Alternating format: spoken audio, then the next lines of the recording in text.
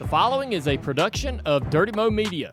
You want to start or you want me to start? By the way, spicy, salty. I'm not making believe that we're best friends now. You're really good with these tangents. Who is Jared Allen? Not the football player, obviously. In the Twitter video, you flip him off, right? I was just pointing to the cars below me. Poor guys over there having to write down every single time that I threw out the bomb. My mom is not going to be happy hearing all these beeps. Let's just buy cars for the whole family. Let's just have a fleet. Hey everybody, welcome to Actions Detrimental Episode 4.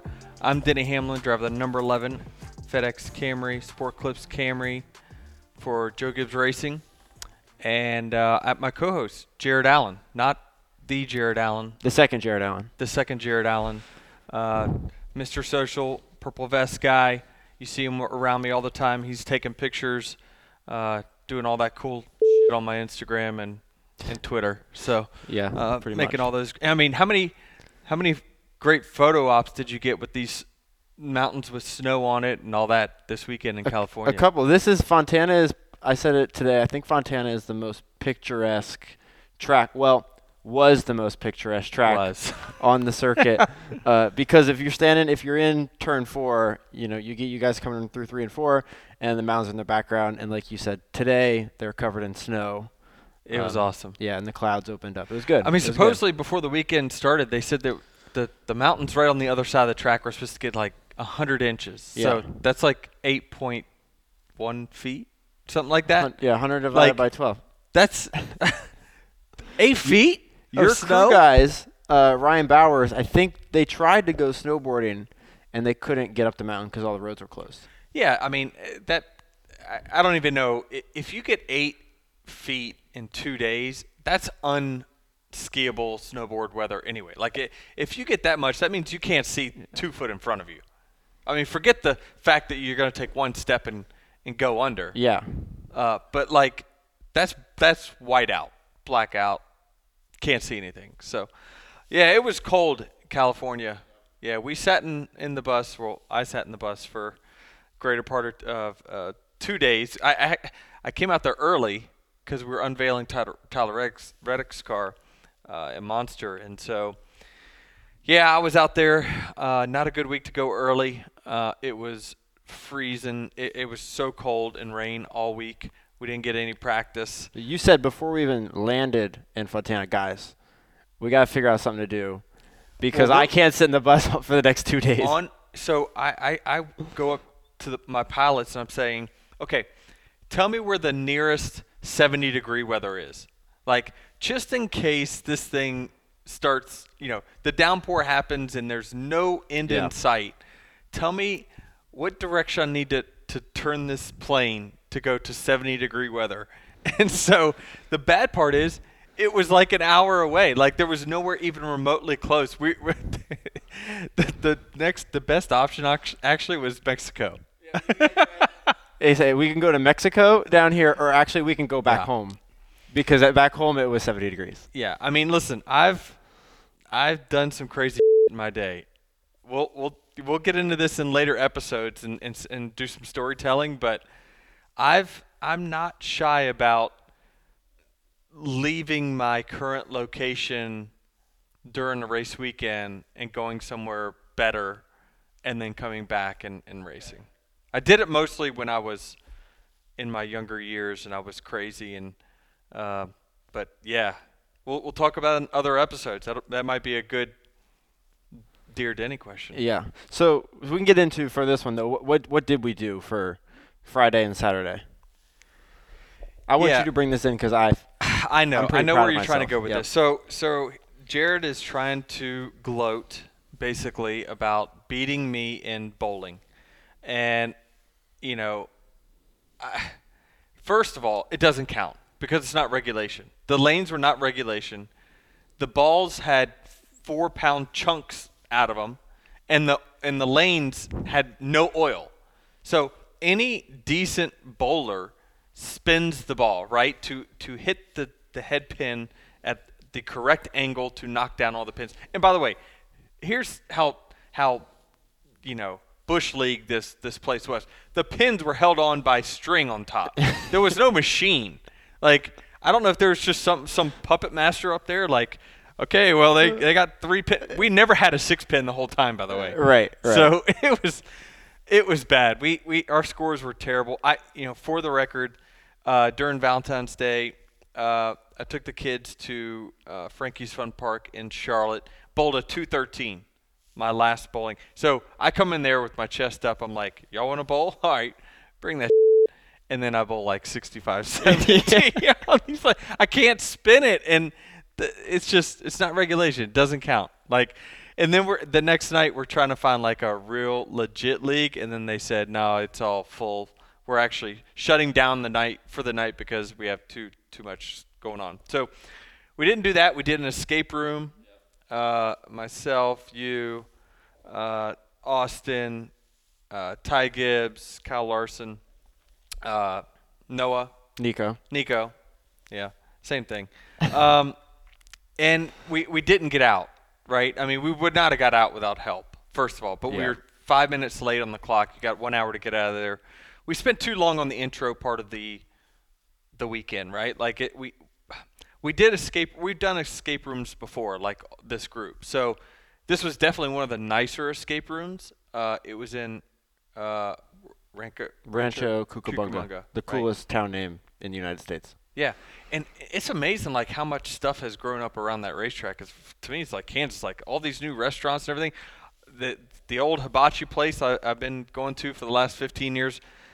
We're sitting there. There's nobody in sight. This place is surely not going to be in business by the time we got back. But they were like, we're not coming back anyway, Denny. So it's officially retired. So I'm like, good. We're never coming back here.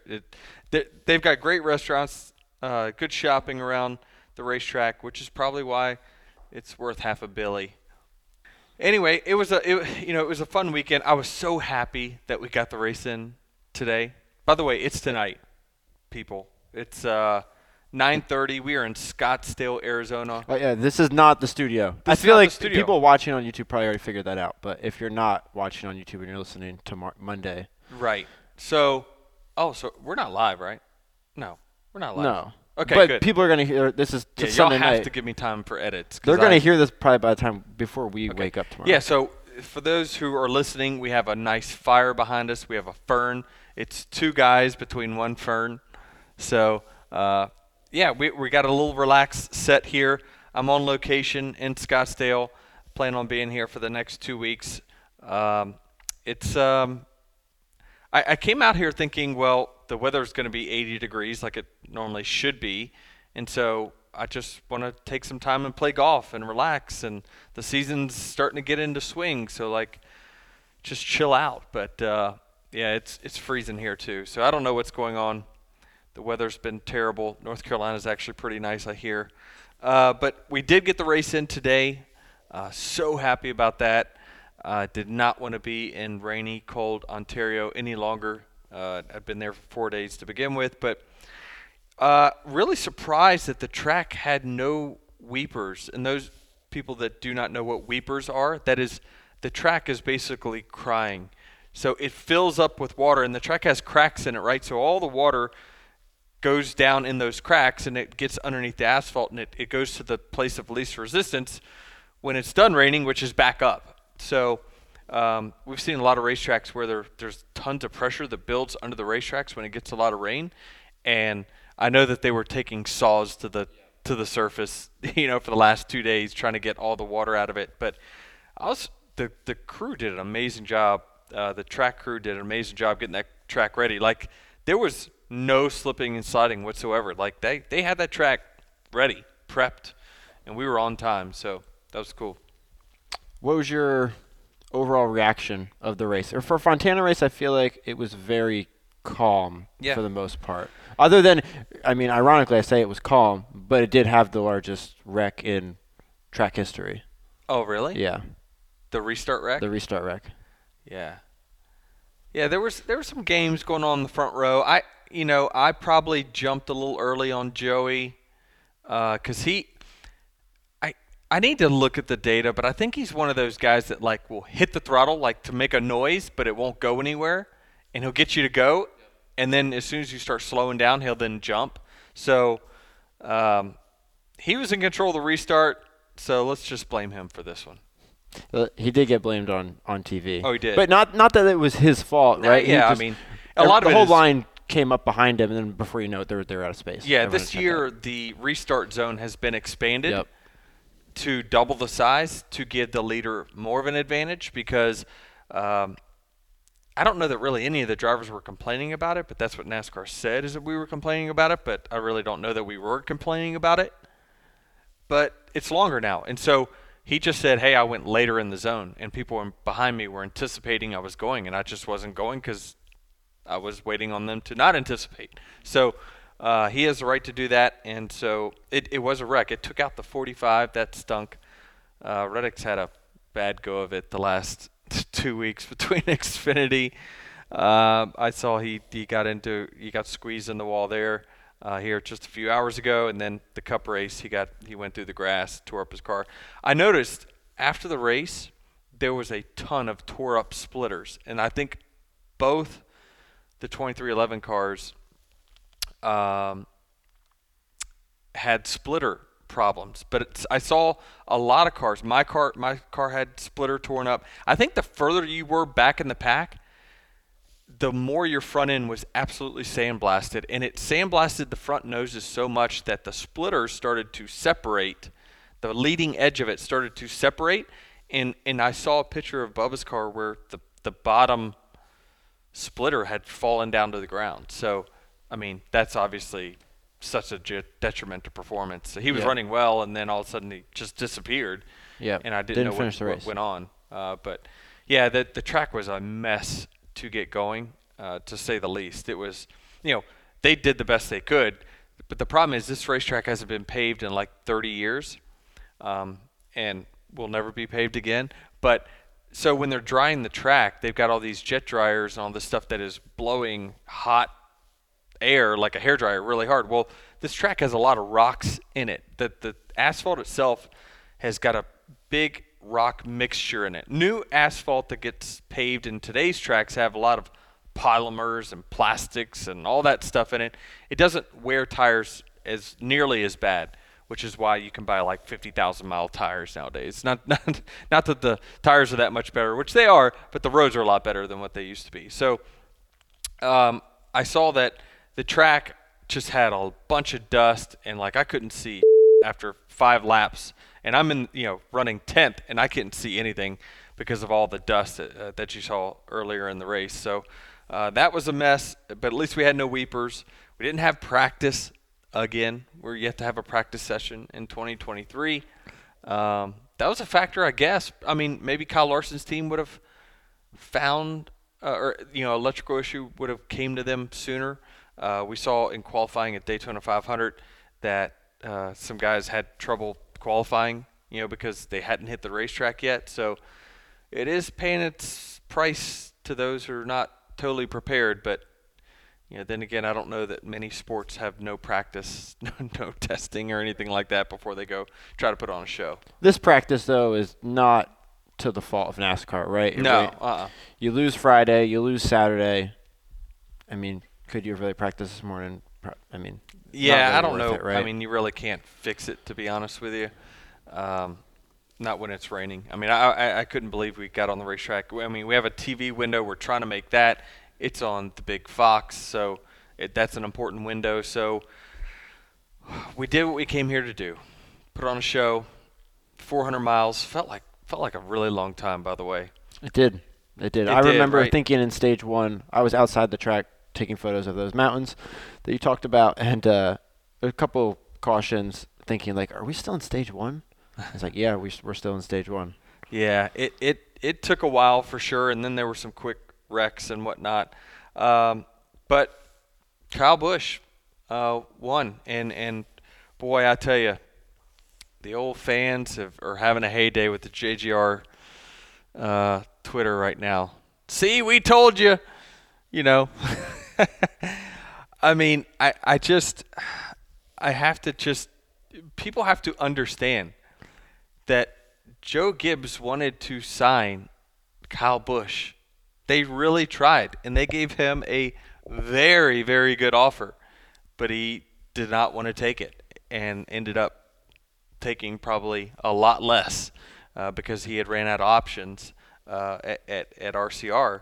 But he's doing all the right things right now. That's for sure. I mean, listen, Rick Hendrick did not let go of Kyle Busch because he didn't think he was talented, right? There was some baggage, and he did some things that rubbed Mr. H wrong, and they moved on.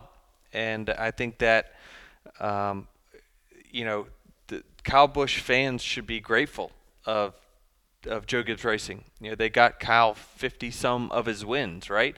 And they provided him great equipment. But that relationship just had run its course, unfortunately. When they always say that, like, winning makes everything easy, right? It covers up things. And when you do win, I think that, teams are willing to put up with a whole lot of other stuff. But, when it got to the point where, it wasn't winning as much, there was not a person in the garage that thought that it was, Kyle Busch is just not the driver he once was. We all know he is, especially a motivated Kyle Busch, which there's two very different things, like just the ticked off Kyle Busch and the one that's kind of angry with people and he's frustrated, and then the one that's motivated is two totally different guys, and you really kind of can see that on the racetrack as well. And I think he's ultra motivated right now. I think this is a reset for him, and he's resetting with a team that's very good, as we're seeing, right? That 8 team, Randall and that team they're fast. They were the fastest car last year, and they definitely had the fastest car this year. That's for sure. I mean, I thought that the one for the first part of the race probably showed the most strength, especially on the short run, but the 8 just kind of ran them down, and he runs that track so well. It's amazing. But yeah, I mean, I see y'all are dragging JGR, and I wish, even if I'm unbiased here, like, this was a tough situation where, I think that it was a situation where they wanted him back. They lost a ton. That company would cease to exist if they had to pay Kyle what he was demanding, especially after losing, Mars. Like, it'd be impossible.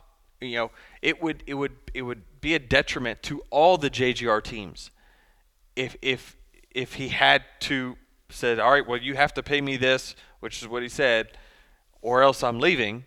They had to make a business decision to stay in business, right? And so it's unfortunate. Kyle was a great teammate. I mentioned it last week on the pod that, he is such a fair racer on the racetrack. He's fast, and he's extremely skilled, as we know and we see. I mean, he's starting to put himself in my mind, in the top 5 consideration for greatest of all time. I mean, I just feel like 61 wins, I think he has now, in today's age, where there's more than 5 cars on the lead lap than what it used to be. It's harder to win now than it was back in the day. And for him to have 60 wins, I'm telling you, that's like 160 wins from 1960 to 1990. It really is. So he's accomplishing a lot. He's done it now 2 races into this relationship with RCR. We always talk about, too, and this has been said for many times, about, is this a new Kyle Busch? People say that because it's not really an endearing thing, like, is this a new Kyle? Because at times, he is difficult to work with when things aren't going well. I think when things are going well, like they have the last 3 weeks, you're going to get the best Kyle Busch that you've ever seen. He's out doing things with his team guys, it looks like. They're very, they're showing that off.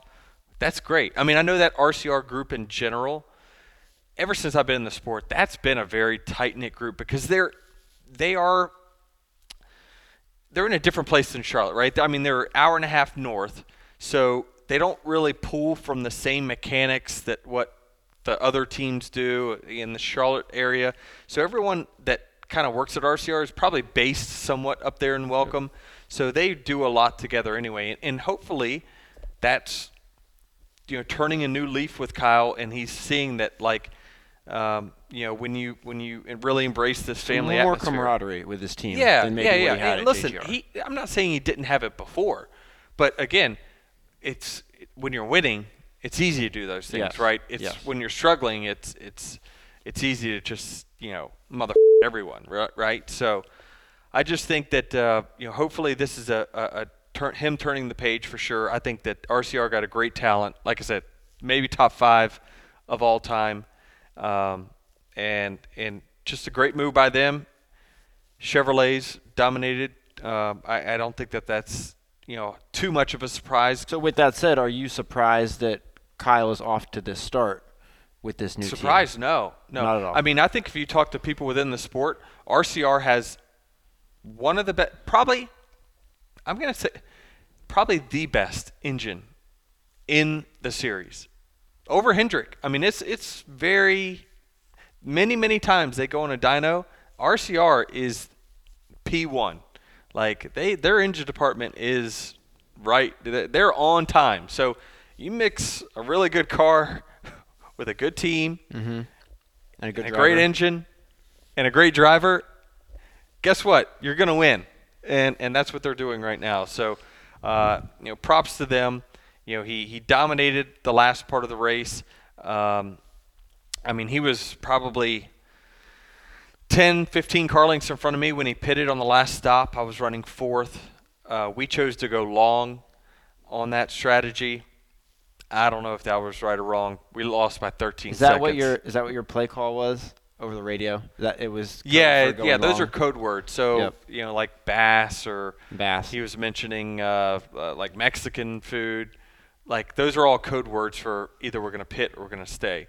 I would say, I don't know that really anyone really cares what we're doing, but all the teams kind of have code words like that. But it's cool. This isn't. I saw Chase Elliott mention after the race in an interview that like to Fox, he's like, well, "Are you surprised? Like, why are you guys surprised that he's got instant success? Like, he's a great driver. We all knew he was a great driver, right?"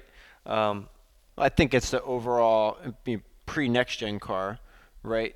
RCR was getting 1, maybe 2 wins a year as a team. Last year, Reddick won a handful. Mm-hmm. So I think just the question mark was, how is RCR going to perform as a whole with Kyle in the car now?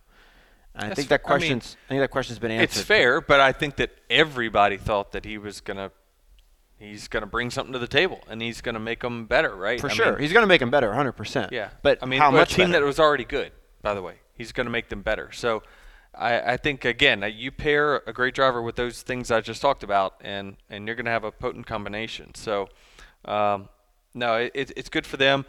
It's, in the long haul, I think likely JGR has someone that they're going to be happy with for the next 10 to 15 years as well in Ty Gibbs. So we saw Hendrick Motorsports go through a reset.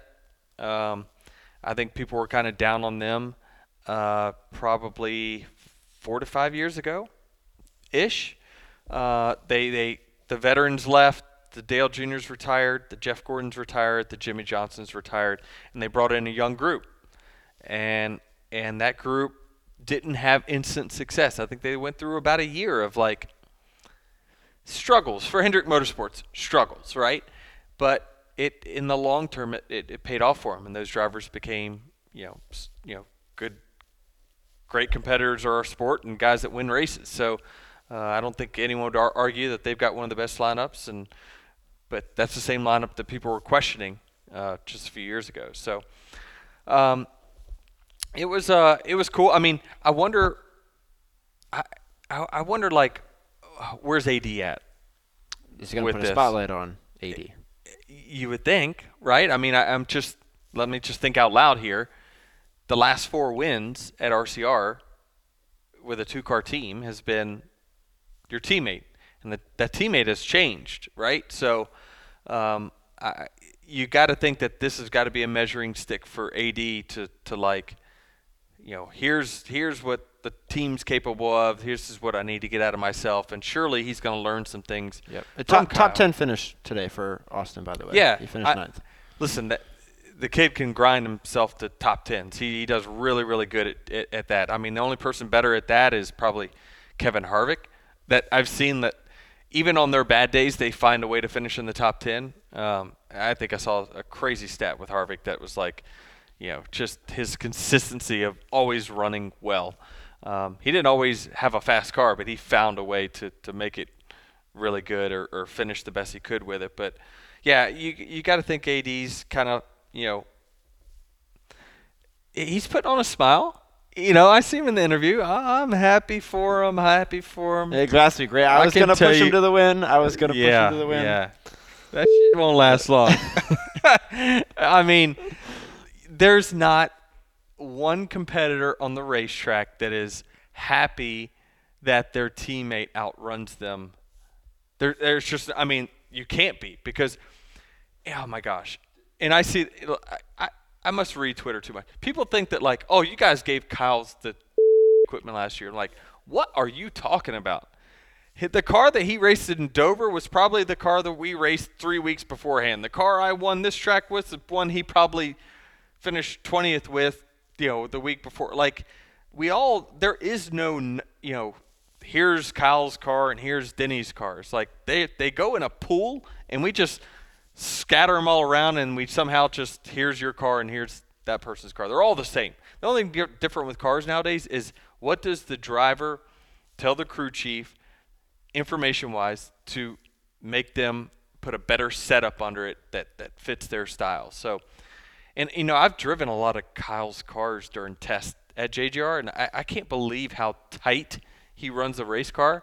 Now, I run mine on the tighter side as well. Those you that are novices here, tight means the front end won't turn. So you go into a corner, if you're driving too fast, your front end will hit the wall first. If the car is too loose, the back end hits the wall first. So his car is planted in the back. Like he has a lot. His cars are very, very tight, and he finds a way to make tons of speed with them. So another best person that did that was Jeff Gordon. He ran a really tight race car, and he won a boatload of races. So they're making it work. So when your teammate is performing really well, right?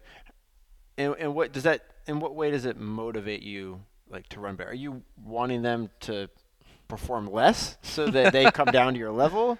No. Or like I don't know. You just want to beat them. You want to beat them. They're in the same equipment you're in. So like, I can tell you this: the JGR is a 4-car team. If I wasn't the top JGR car, at least now this is my expectations, right? Because I believe in myself, right? Yeah. If I'm not the highest finishing JGR car, at least 10 of those 36 races, then I need to look in the mirror and say, like, you got to get better. Right. Well, so are you studying like more? Like if my teammate wins 9 races and I win 1, that's a me problem. And right. It's happened. I mean, it's happened. I've had years where I've been probably 4 wins away from the highest teammate. But it did force me to look at myself and say, well, how can I get better? What are they doing in the same exact equipment that is better? And it's more similar. The equipment is more similar than it's ever been. So even back in the day, you had crew chiefs that would not only set up their cars different, they would build the bodies different on their cars because that's just what they wanted to do. My crew chief says, well, I want my C-post cut this way or that way. And the other one says, well, I would like my car built this way. And that's not around nowadays. Everyone's car is the same. So are you just in the sim more, studying more to overcome that?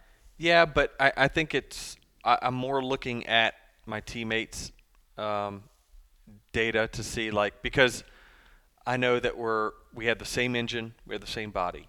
And, there's 3 things that are different, right? The big components, the engine, the body, the driver.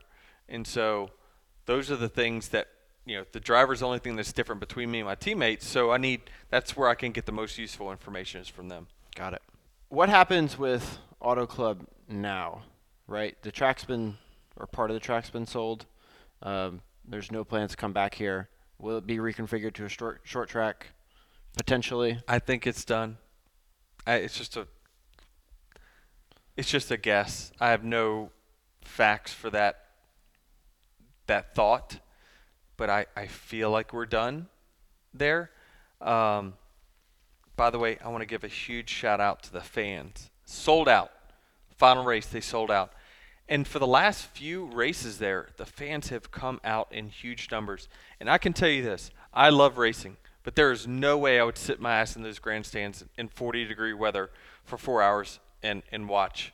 But they did. And it's a great thing to see Southern California come out and support that racetrack like they have, especially the last few years. So shout out to all the fans in California. But it says that they, sold 80% of the land or something like that, or, for $544 million.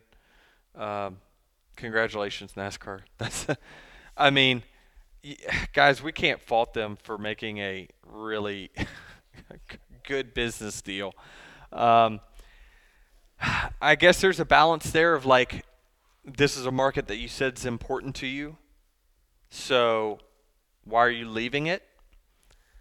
Hopefully that money gets just used to reinvesting into other racetracks. That's what we hope. Surely the goal is not to leave the LA market altogether, right? You got to find a solution to that somewhere. We can't run that Coliseum in the points race. So then what do you do? I don't know. Irwindale got sold too, I think, which is near LA, even closer to LA. It's just the land is just so valuable. I just don't know what you do. We go to Sonoma. That doesn't count. That's not Southern California. I don't know. Are you running just like build us a Long track in Beach San or Diego?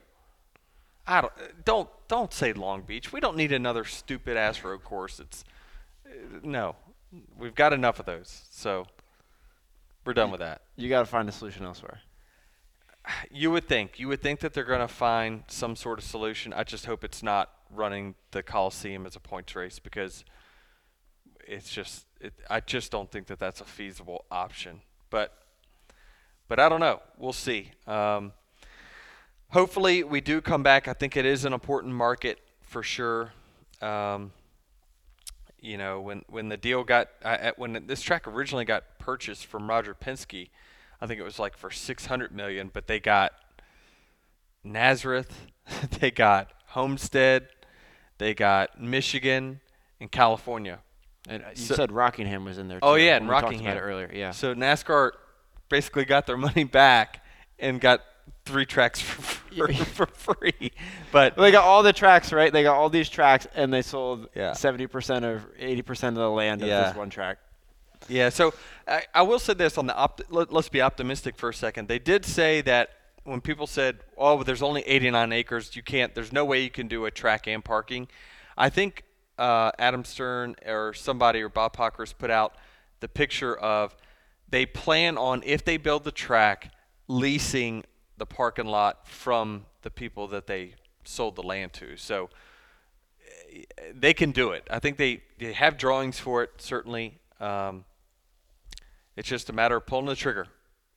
Pull the trigger. So, certainly, sad to see that racetrack go.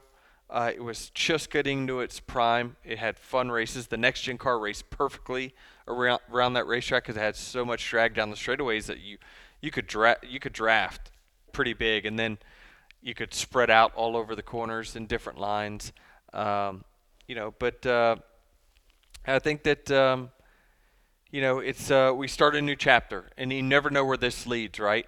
This is now a date that is wide open. So maybe we end up going to somewhere that we always hoped we would go, right? And maybe that we invest in another racetrack and put money into it that needs fixing up. So don't get too bent out of shape about this. I'm sure NASCAR's got a plan for sure. Yeah, I got a feeling that it's Coliseum points race. I got a feeling your clash next year is elsewhere, and the LA Coliseum is part of this West Coast swing, at least in the meantime. That's just a thought. Yeah, that really drags me down, but well, this will drag you up. We're starting a new segment. Dear Danny, we've got some questions that we want to ask. Dear answers and we need 'em fast. We tried to ask Junior, but his answers were lame. And with DBC, it was more of the same. Now we're calling on you, 'cause you're our only hope.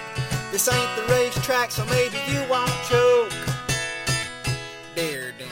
Fans sending questions on Twitter and Instagram to ask you. So we'll get into it. So the Dear Denny started from basically a guy making a song dragging me when I was on Door Bumper Clear, and basically just insulted me for 2 straight minutes in a song, and I thought it was fantastic. And so, what do you got for me? First one: have you ever been offered to drive for another team? If so, who and what was the offer, and when? Ooh, what was the offer? The answer is yes. So, since I don't know how many people know this, but I signed with JGR in 2004. This was about the time that me and Dale Jr. started a friendship from racing online together. And I actually went to the Daytona 500 in 2004 to be a guest of his. And he had me staying with Martin Truex, oddly enough, in a little townhouse, and with Josh Snyder, a few of his other buddies. And, and I signed my development deal with JGR that weekend. And so 2004, nothing really happened other than I ran a couple truck races. And then I ran a Darlington Xfinity race after begging JGR to put me in something. And so they did. That got me my ride in 2005. 2005, I run probably 4 to 5 months into that season. Dale Jr. brings me over to his house and he says, you really need to get out of that 20 car. I'm like, why is that? He's like, well, just no one's really run good in that, because at the time Mike Bliss had run it. And this was before the 20 car in Xfinity really was winning a lot of races. That didn't happen until years down the road. And so I think there's better opportunities out there. It's like, okay. He's like, I think you should come drive for us at DEI in the 15 Napa car. Yeah. And so that was Michael 2004? This was 2004. That's correct. And so I think that they were looking to make a move there. And so I remember telling Dale that, I'm not ready for Cup. I know, I appreciate the flattery. Again, in today's day and age, I couldn't got in that car fast enough. Everyone's taking every opportunity they can. But back then, there was well-funded rides, and there was teams that had sponsors, and they were looking for the best drivers possible, right? And so I told him, I says, I'm not ready to make it in the Cup Series. I barely can run top 5 in Xfinity right now. I just came out of a late model, 6 months ago. So I'm in over my head to begin with. I need to get my feet under me. Let me run a year of Xfinity, see how I do. Let me run one more year, and then I'll be ready for Cup. Give me 2 years in Xfinity and give me the same offer again. Mm-hmm. It's like, well, yeah, I don't know if we can wait that long. And so I go on, and I progress another 2 months, and I start running a little bit better. We were in Richmond, Virginia, at a bar somewhere, and Elliott Sadler cornered me, and he says, hey, what's your deal with JGR? I says, well, I'm under contract to run this Xfinity deal, and right now that's all I've got, and nothing's really. I want to run Xfinity for 2 years and then run Cup. He's like, well, we're looking for somebody for the 88 car to take over for Dale Jarrett. I'm like, well, Elliot, I just had this conversation with Dale Jr. I'm not ready yet. I just don't feel ready yet. And he says, all right, well, I'm telling you, he told me a number offer. He says, they'll pay you this.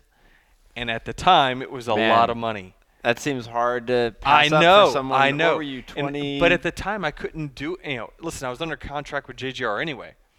But I guess I was confident enough that, I was going to get my shot at JGR in due time.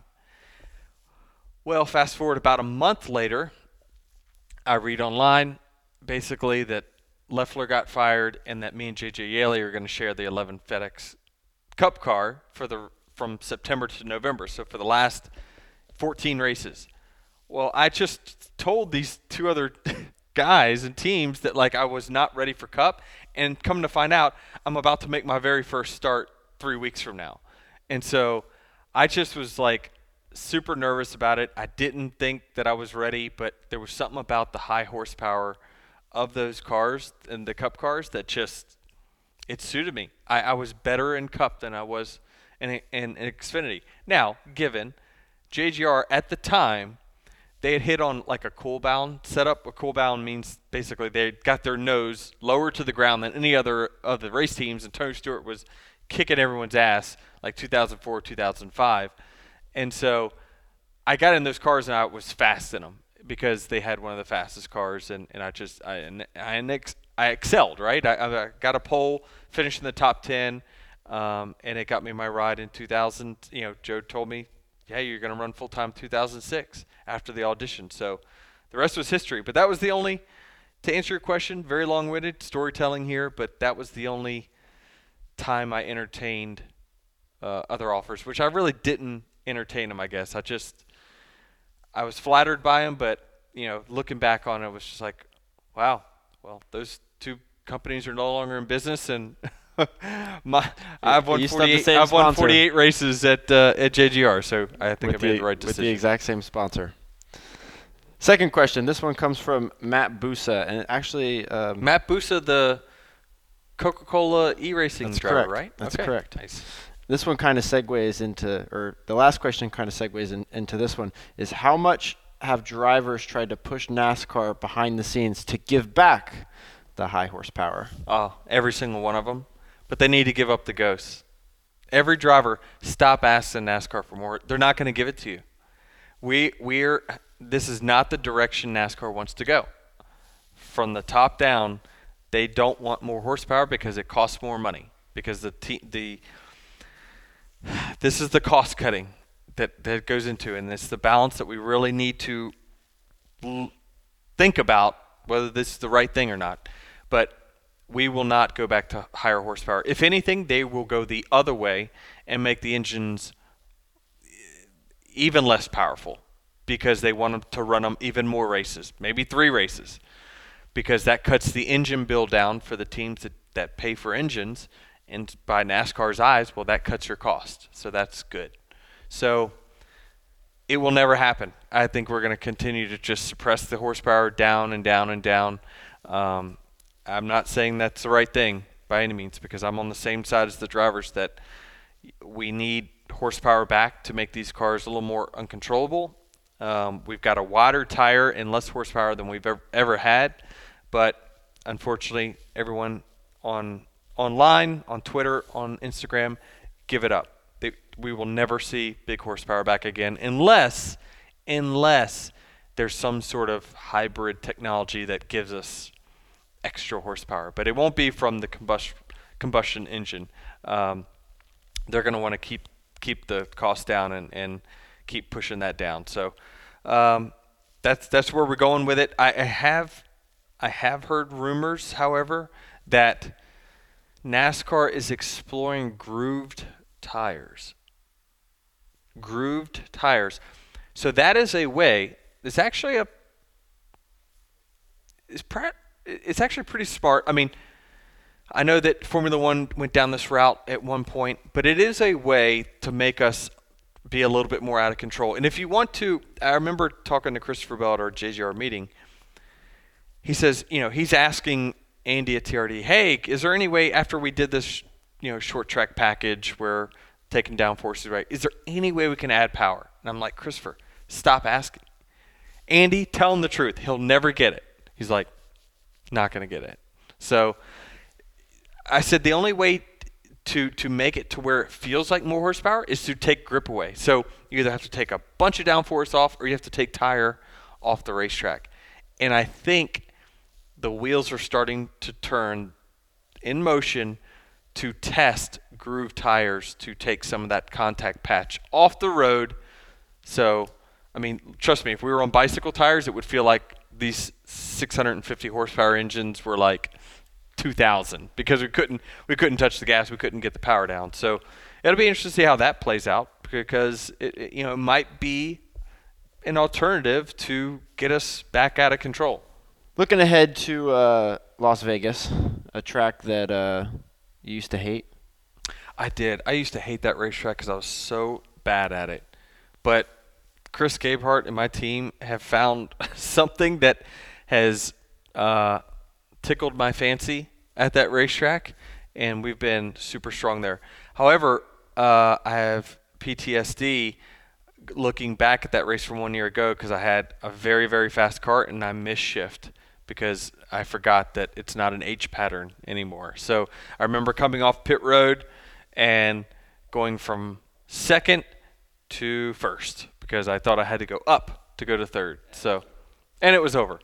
So, yeah, Vegas has been a good one for us. I think that this is going to be a racetrack where you're probably going to see the same cast of characters from California run well at Vegas. I mean, looking at this weekend, like the Trackhouse cars were so fast. I mean, Daniel put together one of his best races for sure. Even though I think he had a speeding penalty or some sort of penalty, like he was fast enough that he got back through the pack. I think he pitted one time, had fresher tires, and kind of got his track position back that way. But his car was super fast. We saw how fast the one was winning the stages, and I just think that you're going to see the same guys up front. Which reminds me, need to give a shout out to Corey LaJoy. Mr. Penny ran really, really well. I think he finished like 10th or 14th in the first two stages and then finished in the teens, mid-teens. That's really, really good for them and that team. I mean, I can't state that enough. He's Daytona, I mean, he's been getting the most out of that car for sure. And a lot of times, we hear him. I think Corey at times has the little bit of the poor me, story that he'll tell you, but it is warranted a lot of times. Like I know how that team kind of operates. They're trying to make it. They're grinders, and a lot of times he's got the handcuffs on him, and they're like, "Hey, you can't wreck this weekend." So, don't finish last, but just don't wreck. That's all we care about, right? Is they're trying to build that program up, and sometimes you can't afford to wreck cars to build it up. And so many races, like when we get those super speedways, they let him go. And he's proven at Atlanta that he was a contender to win there last year before Elliott pulled the block on him. And then I remember at Daytona, I mean, I got a bunch of pushes from him. He was carrying the inside line for a while. So Corey's doing a great job, and just want to give him a thumbs up for this weekend. Great run. Anything you're looking forward to about Vegas, maybe on or off the racetrack? Because you got some friends coming in this weekend. I do. Yep. Got Ronnie Hatz, my buddy. If you followed my Instagram from Nashville, Ronnie and Charlie are going to come out this weekend. We have fun. We go out there. We going to stay at Resorts World. That was a change for us last year. It was the first time I stayed there. I liked it. It was very cool. It's big. It's got great restaurants there. So I don't know. We'll probably just go to some shows, maybe Celine Dion, and be in bed by 8:30 most nights. Got it. Well, that doesn't sound like it'll be a very fun social media experience then. I mean, last year. By the way, every time a great show is in town, they're like, "Oh, he's performing on Saturday night in Vegas." It's like, why are you telling me he's not going to go on until 3:40 in the morning? Waiting for Travis Scott to come on last year.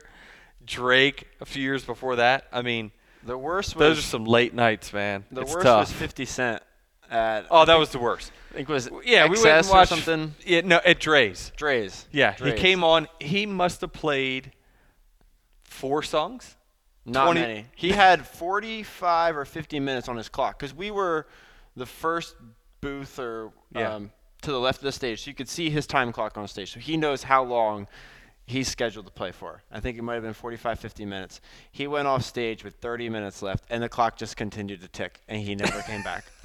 No. This is, I think, at 3 in the morning, after we already waited 4 hours to see him. Yeah. I think those guys demand a duffel bag full of cash, and once you give them that, it's you're going to get what you get. But, no, it's cool. I love Vegas. I mean, I'm not afraid to hit the tables there. That's fun. I never gamble enough to where I get emotional, though.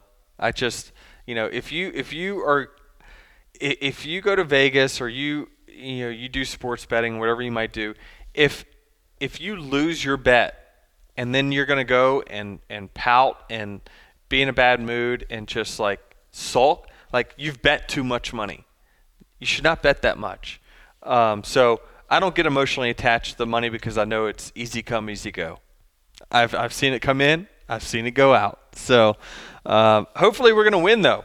We went on a big run there at Resorts World last year. The tables were good to me, which is probably why I'm going back. So we're going to spend the week here in Scottsdale. Hopefully I'm going to get some golf in. Hopefully this weather heats up a little more. Got a great house. I like this house. It's got a pickleball court in it. It's got a lot of stuff. Yeah. So, so we're on location for this week, and next week we'll be here as well before we head back home. So, right? That's correct. Yeah. Yes. This week here to Las Vegas this weekend, Phoenix the following weekend, and then head home. I just realized this podcast is going to give you, potentially, a heck of an out if you do win, because you won Vegas in, 2021? Mm-hmm. And Ron and Charlie came out. Right. And Ron gave you the whole spiel. I don't know how many more days I'm going to be here. Yeah. We got to stay the night. We got to, go to a nightclub, blah, blah, blah. So now if you do win and you don't want to stay, you're like, Ron, I got this podcast to do. We have to get back to Scottsdale. What's the initials on Ron's new hat? Because those of you who don't know, you've seen the LFGDH. LFGDH. We rode those for a few years, right? That's let's go DH. This year, he's like, it's funny in Nashville. He had a bottle of tequila that he was going to somehow, why he was trying to smuggle it on a private plane, I have no idea, but he put it in his suitcase. The bottle of tequila busted, and it soaked all of his clothes. And he's going through his clothes, and he sees a hat, and it's the let's fucking go DH hat, right? And it's he's like, well, this guy, he can't win a championship, but we got a lot of great hats, So this Ronnie year, Hats was born. Yeah. So this year he's got a new one, and it's give me the initials, but basically it says the initials. It's because it's a mouthful. IOFYDH. IOFYDH. It's our fucking year DH. Yes. Right? Barely fits on the front of the hat. All right. Well, so if you see us hanging out with a hat that just got a bunch of letters on it, you'll know what it's about. So tune in next week. We'll give you the post from Vegas. Yep. We'll see you. Before closing, Dirty Mo reads. If you want more race reaction, Door Bumper Clear comes out on late Monday night. You got Dirty Mo Doe later in the week for all your sports betting and NASCAR betting needs. And for this podcast, always be sure to rate, review, and follow. Please rate and review us, people. I'll sign your hat when I see you at the racetrack next. There you go. 5 stars, no problem. See you later.